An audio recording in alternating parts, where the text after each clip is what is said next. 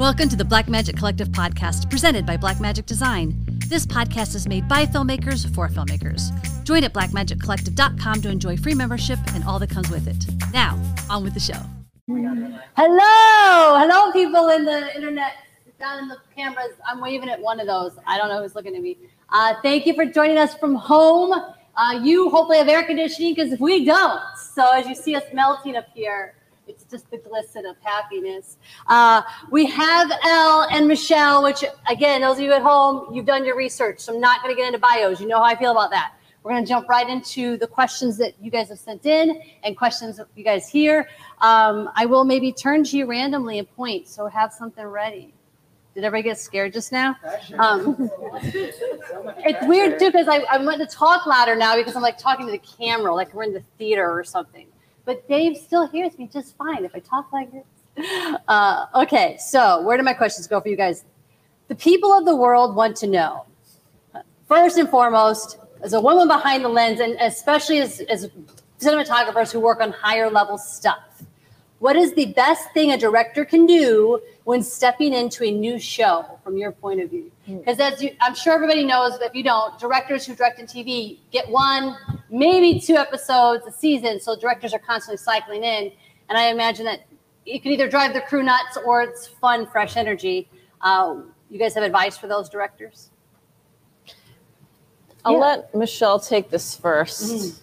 I mean, there's things that I'm always looking for in a director, which is, I think the first thing would be having like a collaborative spirit. You know, I think like, I love it when a director has a point of view and then like, you know, I can kind of gel with that point of view and then we both kind of come together and like the idea gets better. Like, I just think when there's collaboration and sort of like respect for each other, like just good creativity comes out of that. I think like,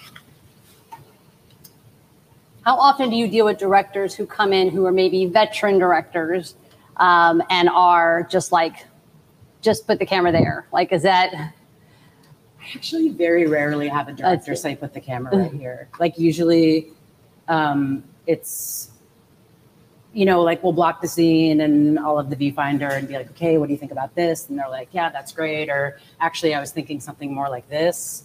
But it's like always kind of like a conversation. It's not like, put the camera here. Just like I don't tell my gaffer, like, put the light exactly here, do exactly this with this light. Like it's kind of, you know, you want to kind of empower your team to be creative and have some agency. Like I like everyone on my team to feel like they have some creative agency and all of that can like give me ideas. And you know, a lot of times people will like be like, hey, what do you think about this? And it's like, oh, that's such a great idea. Like I didn't even think about that. So I'm just really open to.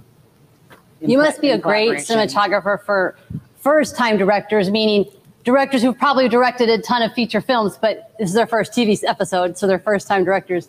I feel like you'd be great for that kind of director because I think they come in with a lot of nerves, even though they're confident in what they're doing. It's just like you hear so many horror stories, and you want that DP who's like, we got this. What are we going to do? Let's have some fun. I feel like that seems like your vibe. Totally. And I mean, it's also just like when you're a television DP, like you're doing it every day. Like it all really does become second nature. Like it's not as scary, you know? And I think when you're coming, I've worked with a lot of first-time directors on TV, and it's like, it's really scary, you know? It's like you have this whole crew that knows each other, and like the machine is like moving. Like we don't even need you. Fast.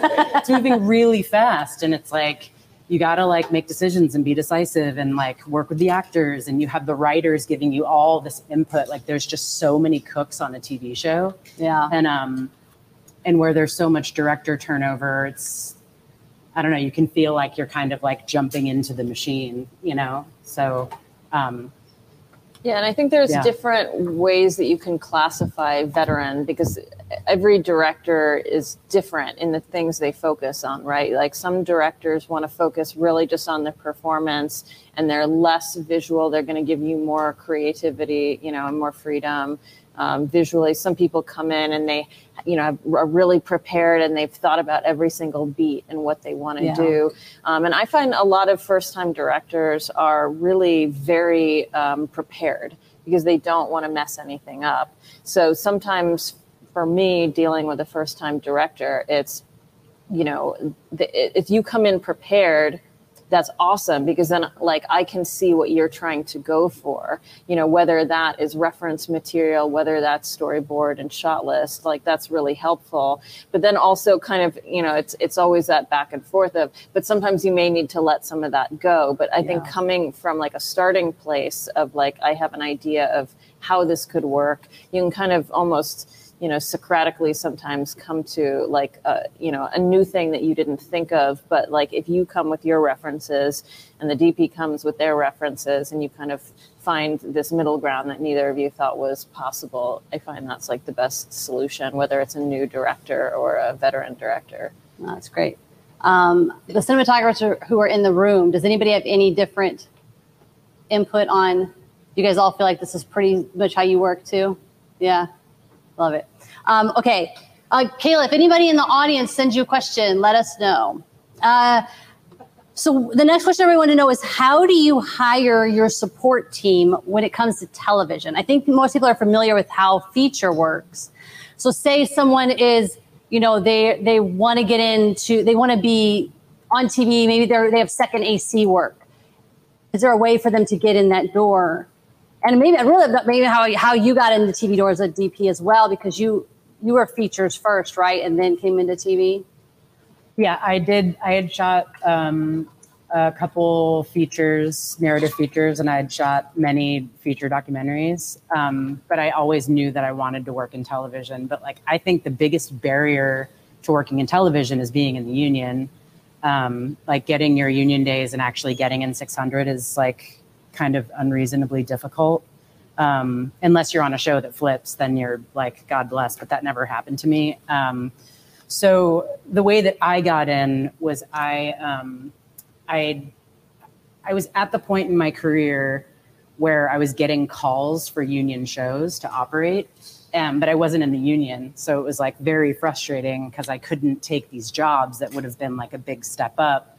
And I actually and this was many years ago, I actually worked something out with 600 where they let me kind of get my days because I was getting so much work offered. And it just felt so unjust that I couldn't take it. So I ended up getting my days as an operator, and I was operating on TV. And for me, that was essential because as a DP, it's like you never get to work with other DPs. You never see how other DPs light, how they talk to directors, how they work with their crew. Like, each DP will kind of, light something a little bit different. So it's just like getting to really see that, and also seeing how a TV set really works. Because the operator, the A operator pretty much runs the set.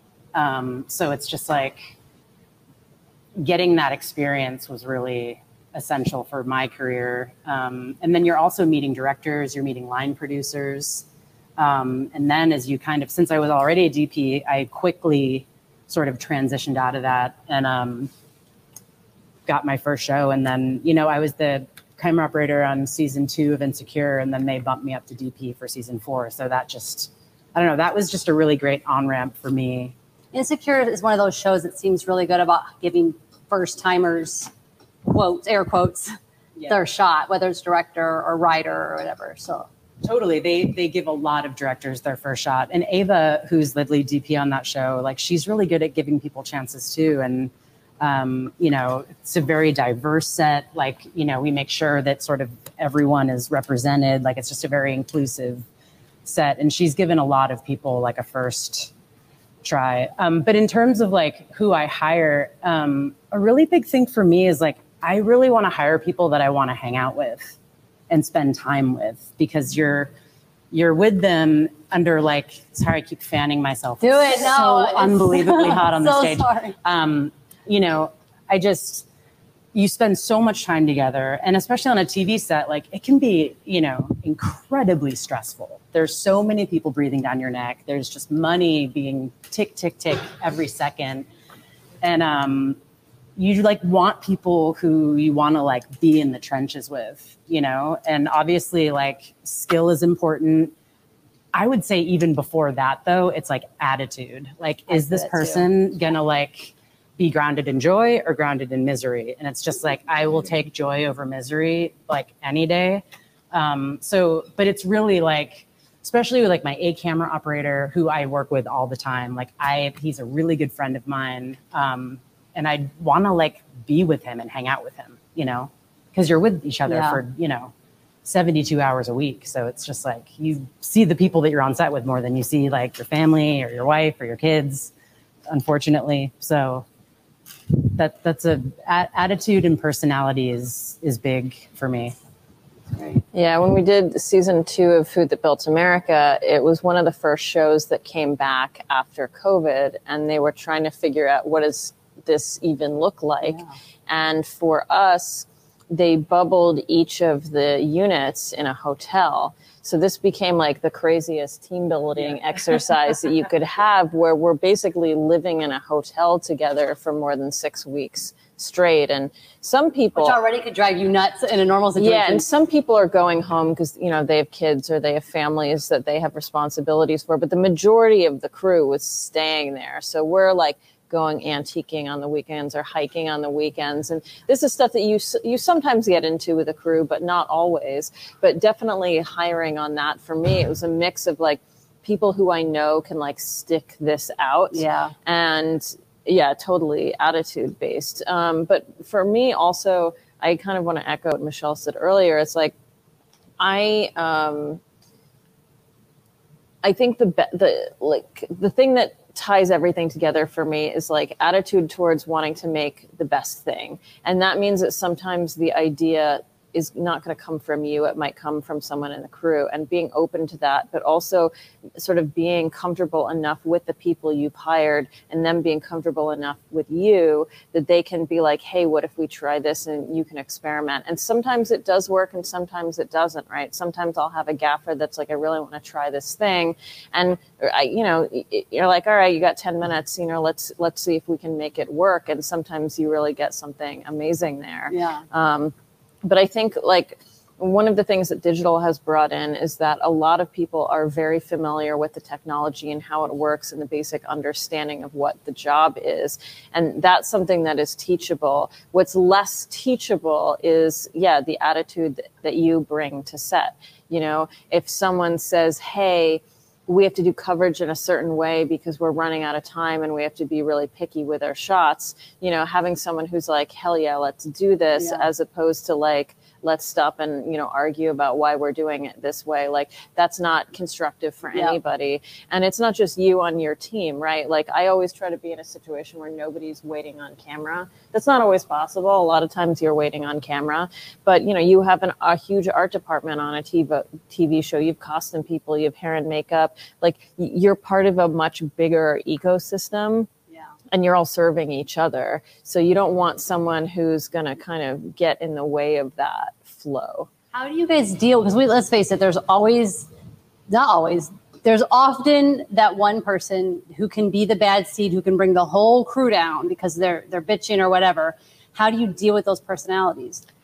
Or if you've been that lucky, you're like, I never had to deal with that. What? Anytime, I've never had that on a set where I've hired. Mm-hmm. And the maxim that I heard many, many years ago is hire slow, fire fast. That's smart. Which is tricky because, God, you never want to be the person who's firing someone. Like, that's a very tricky thing. I don't know if I've ever actually had to do it because I really try and pick the right person for what this job is. Like, if I know there's going to be crazy long hours and it's going to be bad, like, in terms of the amount of physical exertion, like, I might pick one crew person over another crew person. It doesn't have anything to do with their work ethic or anything to do with their skill level. It has to do with, like, I'm going to shoot a film out in the wilderness or, something crazy. Yeah. This person likes hiking. Right. I'm going to pick that person for this job because I know that they have this specific strength. But yeah, it can definitely be hard. And I've seen like other departments have to deal with that. And it gets tricky because what it ends up it doesn't do you any favors to be that person if you end up being that person fighting through it, because everyone else on the crew kind of has their camaraderie. And so you start, like, that person always tends to like sort of separate themselves out, which is uncomfortable. And other people will talk about it. So like, you don't want to be that guy, never be that guy. But hopefully you never get in that position. I think often there's, especially, and Michelle, please correct me if I'm wrong, maybe your set vibes might be different, but like, I've heard plenty of stories from my friends who are union grips and such about like, the bitching that goes on. And I'm like, I wonder if they're keeping that away from your ears, or are you hearing it and you're like, guys, come on, like, let's. I mean, it kind of like trickles up, but I think my crew, to a certain extent, tries to protect me from it. But I mean, I've been on a lot of TV shows where the days are really long and people are like unhappy. I mean, you're human. Yeah, like people are unhappy. They're tired. They want to go home. And it's just like, if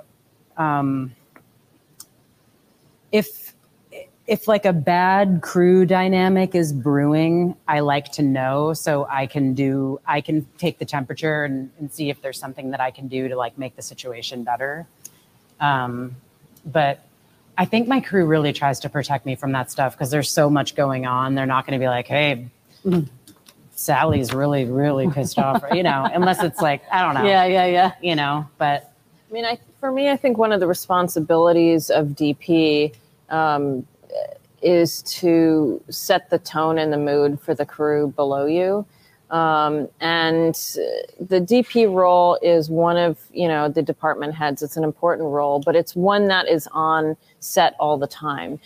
Production designer might not be on set, head of costume or makeup may not be on set, but as a DP, like, you're often the most visible of the below the line department heads. And so if you're allowing bad attitudes to permeate, if it's a bad attitude thing, like, that's something that you should be taking responsibility for and like allowing your response to inform the rest of the crew. And the same thing though goes the other way, is if you are hearing that people are upset and stuff is happening, it is your job to go in and advocate for your crew.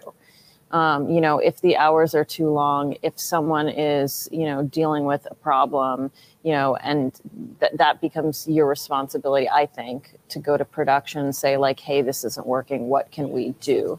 There's a huge people management and managing expectations role. That's part of the cinematographer's job that we don't talk about as much as we talk about the gear and the photography and what lighting, like, that's all the fun stuff. Right.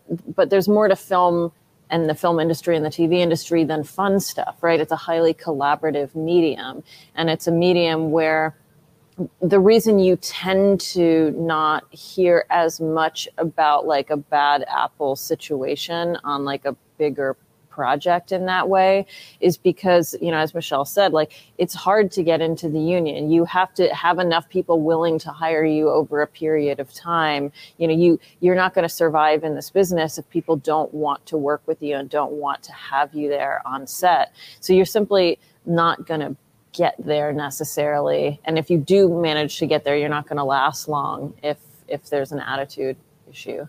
No, for sure. We have next questions up from unless there's other live questions. No? Still good? Okay. Your question? You're kind of... Yes, go for it. Which had to do with, explain to us the relation between you and your gaffer. Because to me, DP, cinematography is about light. And it sounded like you just let the gaffer go on their own and just say, look what I've got. And you also have the difficulty in the scene, in the set. And I thought, a lot of that could just be perfectionism, right? I mean, like, boy, if I had a little more time, I could do this. But I've got to do this because we're in a hurry. I think it's all a balance. It's like sometimes you have like a 1-page scene and you have 10 pages to shoot that day. Maybe you like go a little more simple on that scene, to save time, and then spend your money on the bigger scene. Like, you're always everything's a horse trade.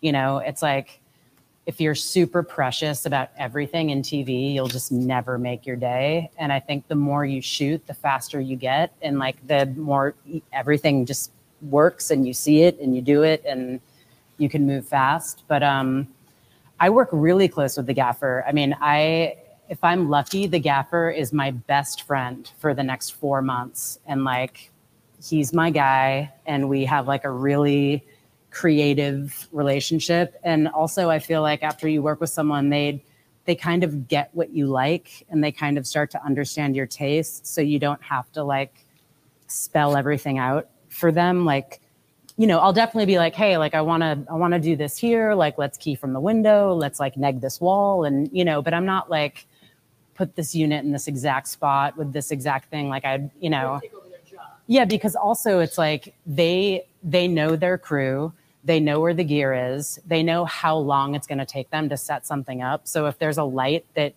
he thinks he can use to set it up faster, like great, that just makes me look better because we're lighting it faster, you know. Does that answer your question? Yeah. Well, you know, as someone, I've done 6 feature films, all indie, and the ones where we had a gaffer for certain days, you could point them out in the scene, because I think that the gaffer just changes. If an indie, which I'm sure, I don't know on your indies you did, but on a lot of these low budget indies, the DP is doing way too much.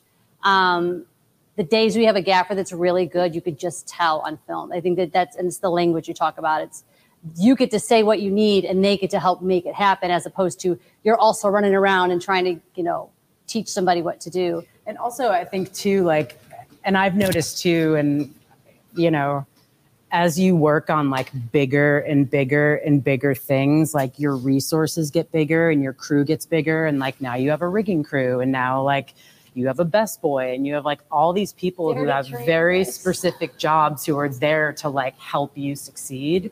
So I think part of it is learning like how to utilize that for the betterment of the show and for yourself, and just kind of knowing like how to talk to people, what to ask for, like, you know, because like, yeah, like on Rust Creek, it's like we had a gaffer, a key grip, and like a swing. Like it was just like not enough, but it was what we had, and we made it work, and it was great. It looks gorgeous. Yeah, but you know, it's like then you're working on a TV show and you have like a giant camera department and a giant G&E department, and it's just like this big like beast, but it's all there to like support you. So it's kind of like learning how to like accept the support and like work within it, you know?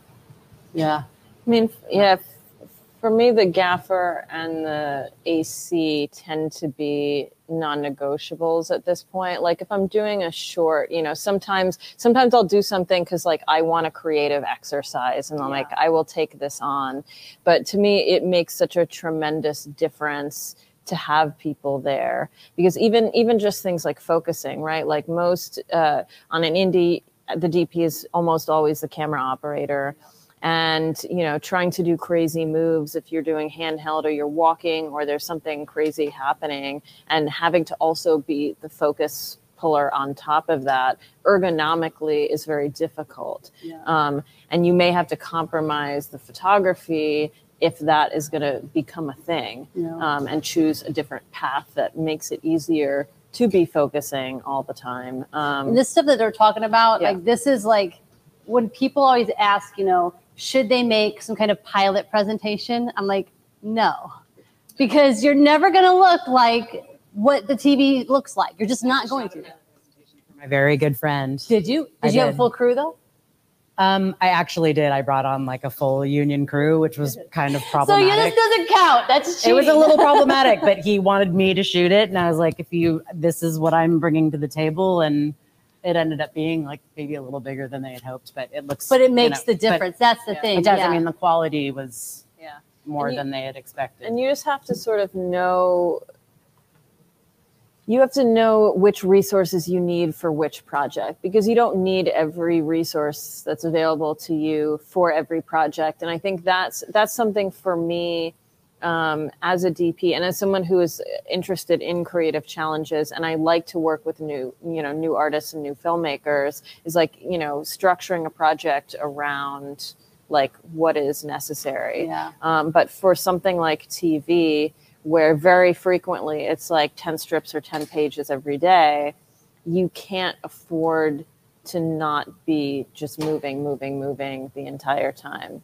You know, I don't like shooting multicam, but I'll use a B cam on TV because sometimes you just need to know that you have another angle. Yeah. And frequently that gets used much more than you would think that it would get used, just because it's giving you even more material. I love it. I love it.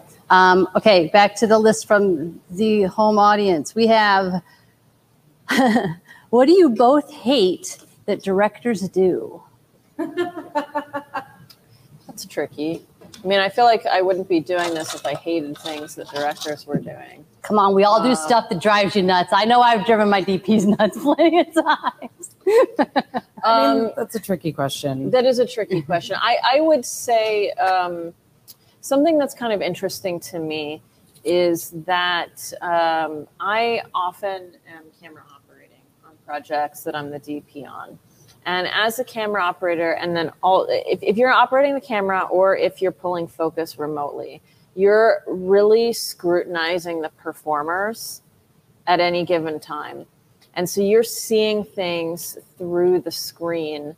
If an actor misses their mark and they're self-conscious about it, if an actor flubs a line, you can kind of start to see when they want to like take it back and go again, or if they want to cut and start again. And I think that with a director, you're focused on so many different things within the scene that you don't always see that one specific thing. Just like the hair person is going to see the one fly away, or the costume person is going to see the collar flipped the wrong way.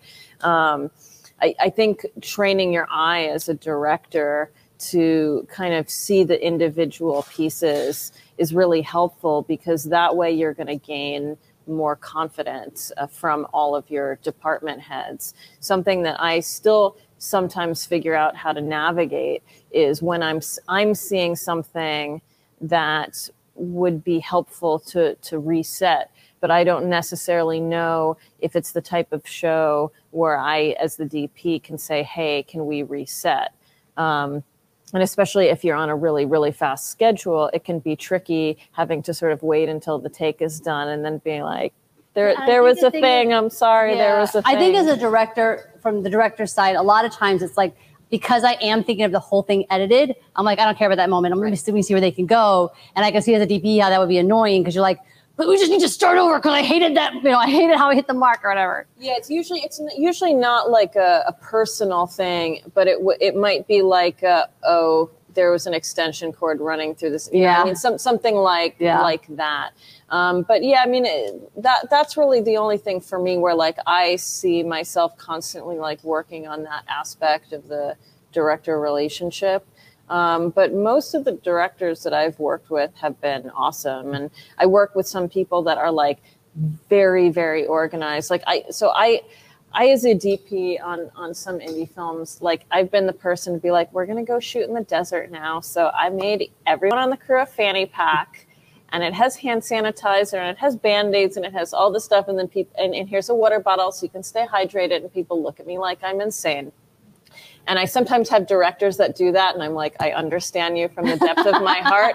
You made this whole binder. It's beautiful. I will have the camera in my hand 95% of this shoot. And I wish that I could be referencing this. But like the fact that you thought this out is amazing.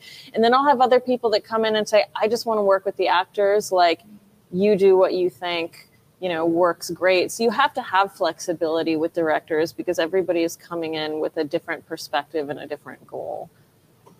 I mean, there's got to be something that's like, especially in TV where you have directors constantly coming in, is they're like, God, I just wish every director, or if we don't want to look at it from the negative, we can look at it from like, I wish every director did this thing that this one director does. Or I feel like you don't want to say anything because you're going to get in trouble. Depends on who's watching this video. My answer is dependent on who's watching the video.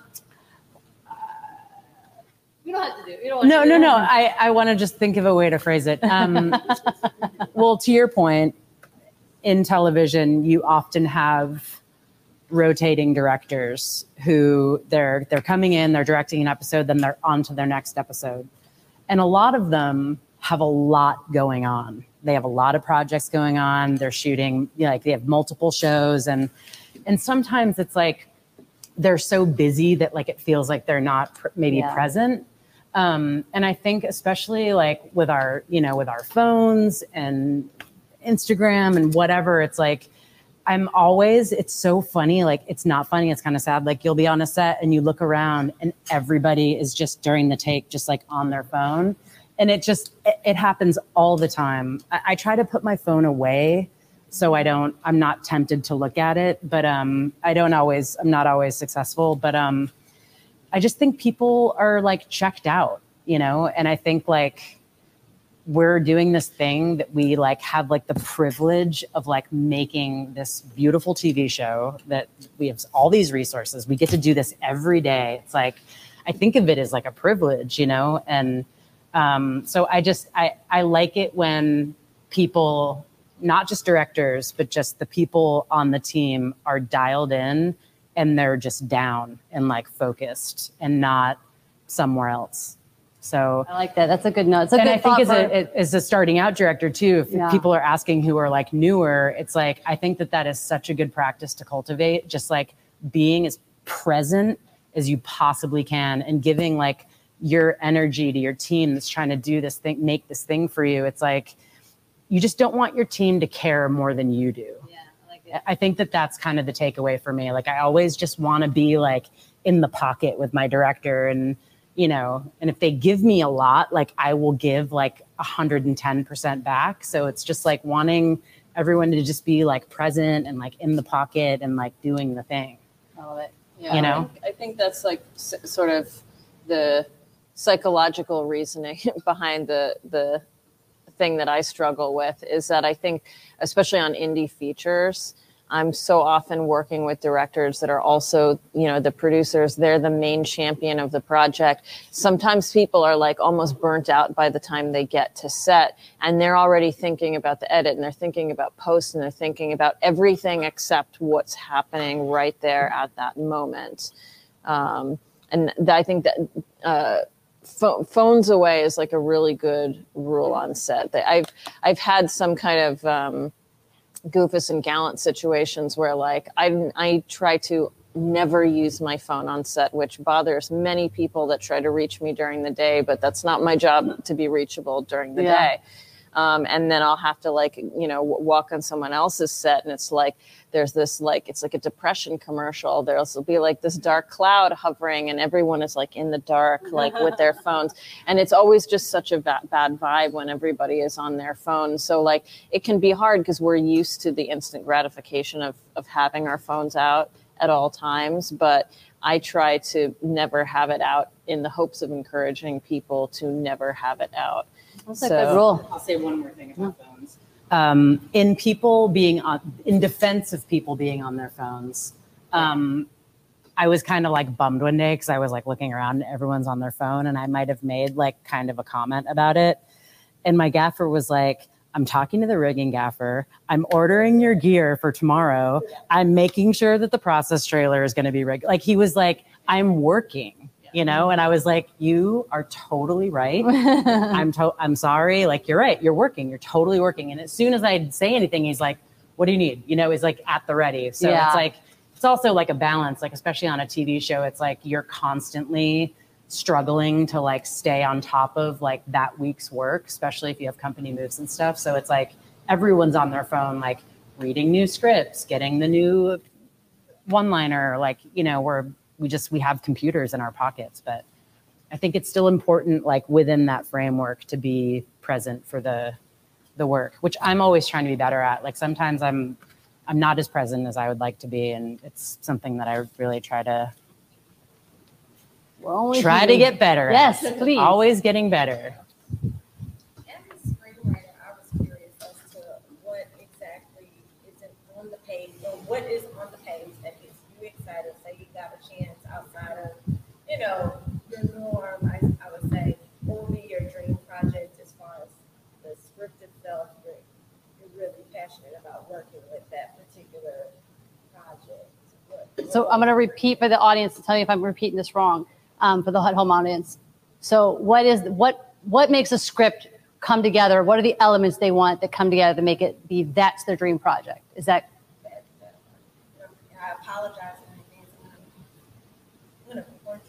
with my phone. Sure. Well, I mean, it's being recorded, so they're already. I mean, that's a really good question. Like, I'm interviewing for a bunch of stuff right now. I think I've read like 15 scripts in the past. I mean, I read a lot of scripts, and I'm always looking for something that I can connect to emotionally. You know, I just something that I can relate to, something that I can dig into, something that I think that I can bring something to. I'm always I'm inspired by really good writing.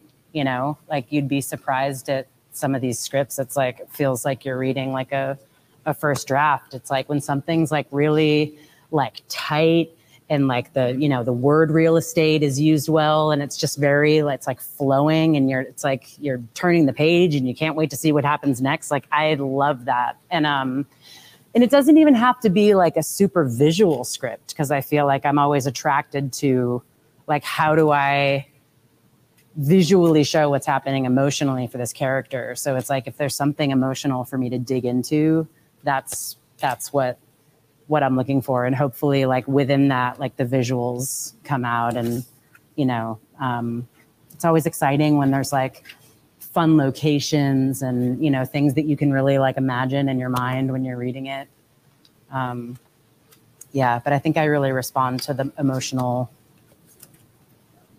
emotionality of the characters, like their kind of trajectory. It's also fun when you can kind of like see like the emotional arc in the script, because then as a DP, you're like, oh, like we'll start off visually here and then we'll go here and then we'll end here. It's like fun when you can kind of see the emotional trajectory in a visual way on the page, you know? Yeah, I think On the flip side, have you been given a script and/or is there a TV show that you're like, look, I love the show, but there's no way I'm working on that? Absolutely. Is there something that about those scripts that are a turnoff for you?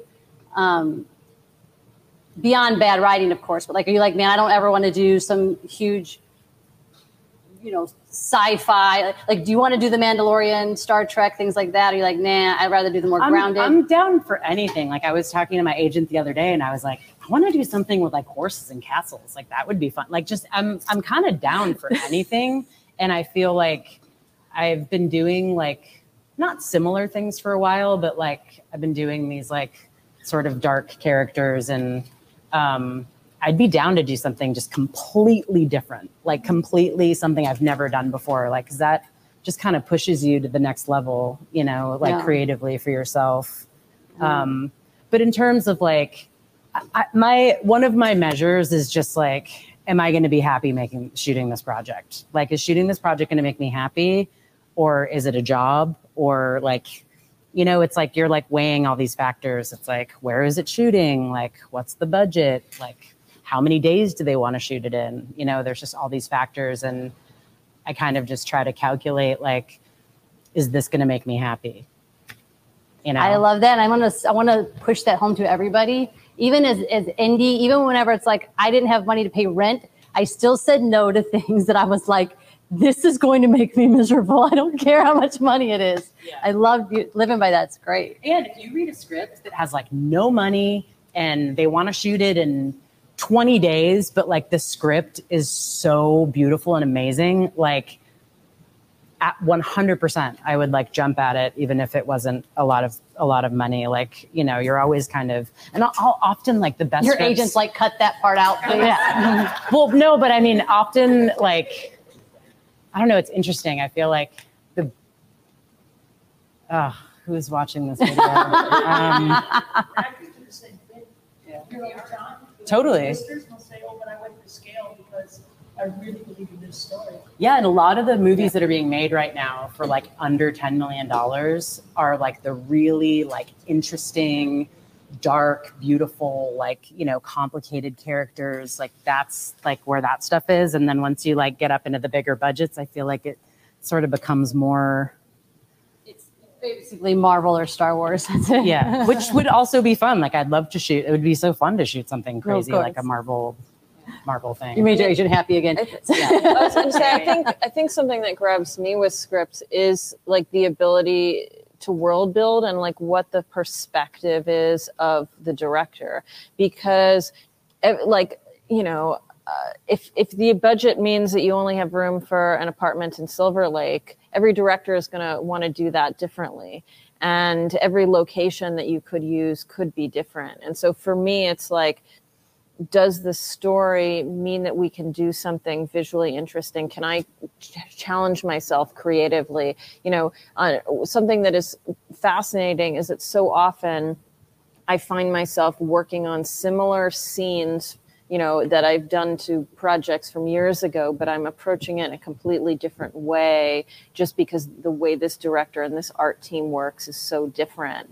And I think creatively challenging yourself is like a big part of what makes me excited for a project and makes me say yes to something, even if it's a lot smaller project. The last feature that I did had a lot of underwater stuff, and I hadn't been able to do underwater before. So I was like, and you know, in a DIY way, I was like, this is a creative challenge that I'm very excited about because I don't usually get to think visually in this way. Yeah. And it was still a coming of age story, which is like, you know, a more typical, something you might find in indie space, but it had a lot more interesting elements to it. Yeah. So yeah, and character trajectory, like if you can't care about the story that you're telling, you can't care about making the movie, no matter how cool it is. Right, right. You know, you could be presented with, you know, $100 million project, but if the characters aren't there, like it can be lame on the page. So don't be lame on the page. There you go. Bottom line, don't be lame on the page.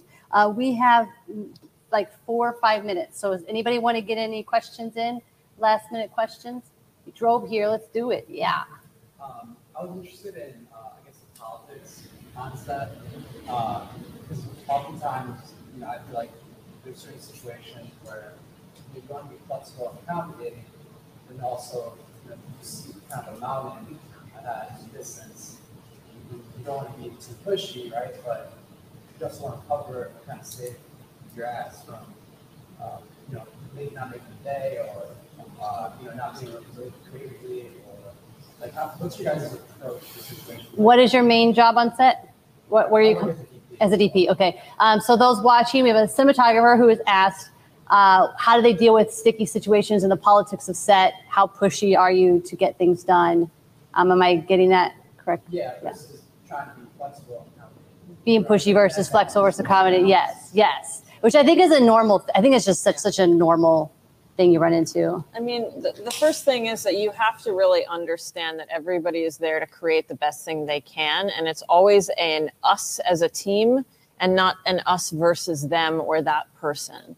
Right. So sort of the minute that you get divisive, it's like not going to gel right anymore.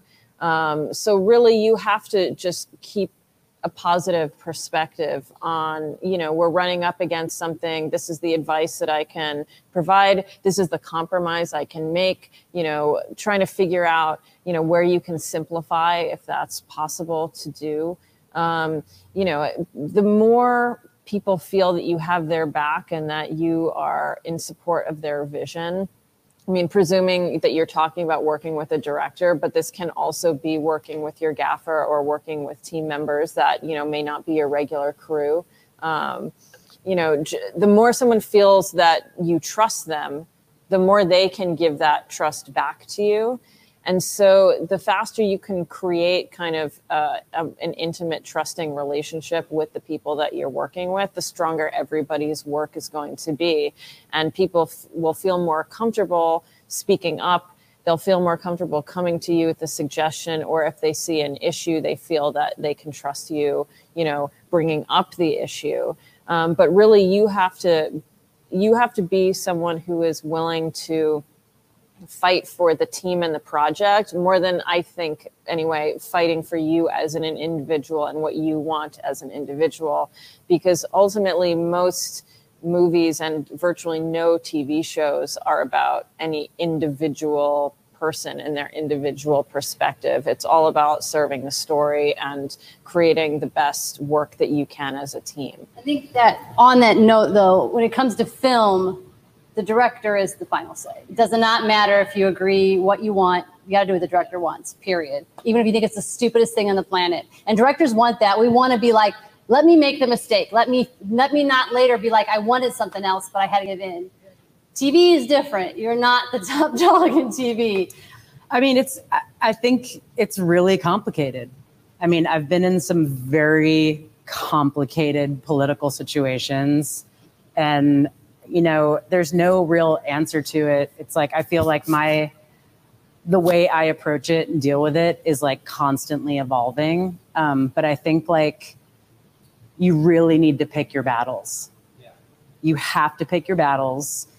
You have to compromise. And it's like, it is a horse trade. It's like, you gotta know when to fight for what you need. And you gotta know when to be like, you know what, this isn't the hill I want to die on. Because at the end of the day, like when you're watching the TV show edited and you're watching it, those like little fights that you were fighting for are so in the rear view.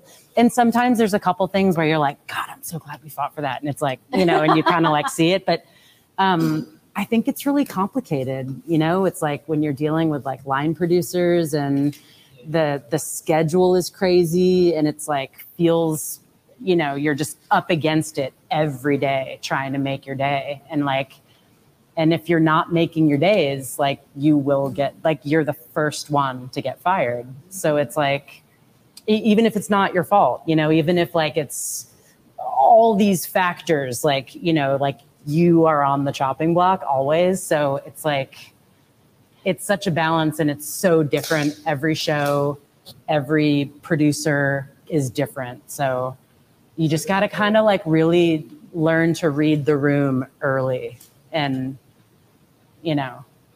So it doesn't get better. Well, I don't think it gets better, but it changes. The only thing you have control over is how you respond to it. Yep. I have a mentee and I was meeting with her today and we really talked about this. Like, it's really like how you respond to that stuff. And that's something that I just think takes like time and experience and practice. Yeah, and I'm still like, I'm always learning new ways to deal and, you know.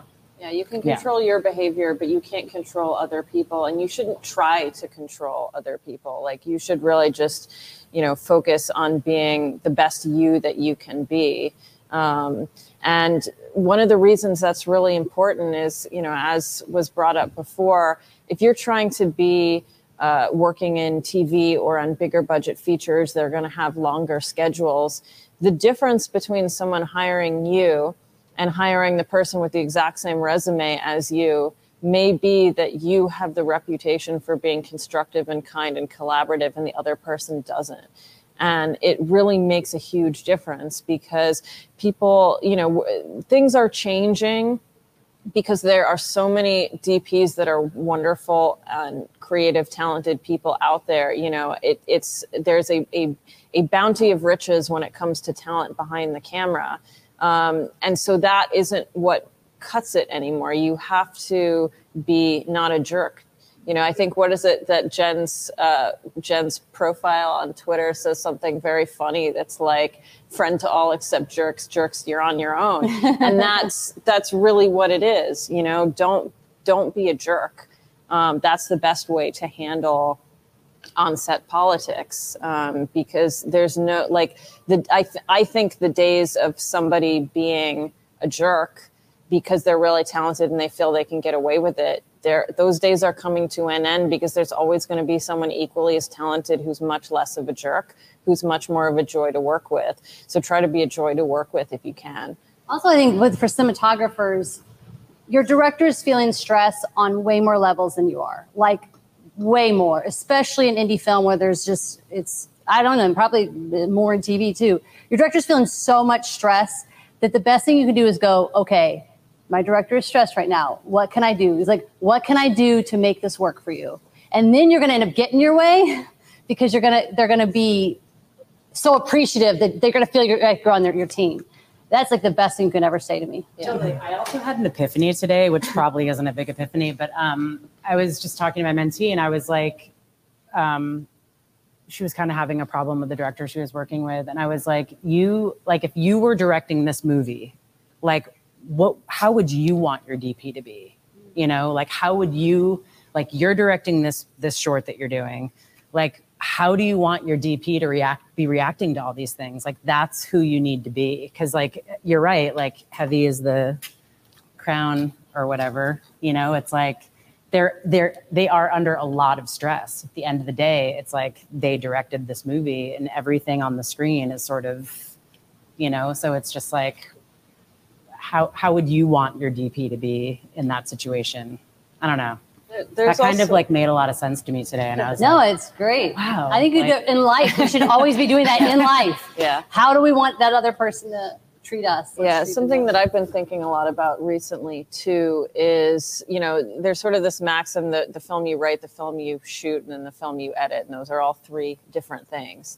And you can go in with a plan, but that doesn't, whether you're the DP or the director or the producer or the writer, but that doesn't mean that is what is actually going to happen when you're filming it. And something that I always repeat to myself is just because it's not the way it was planned, and this is something you could say to yourself in any of these roles, just because it's not exactly as we planned it, doesn't mean it is going to be worse than as we planned it. A lot of the time, you know, so, you know, I've been on shoots where people got COVID and we were down a bunch of crew members. I've been on shoots where a key prop didn't show up on time and someone had to come up with a different ending for a scene. You know, so many things change when you're in the middle of a fast-paced production.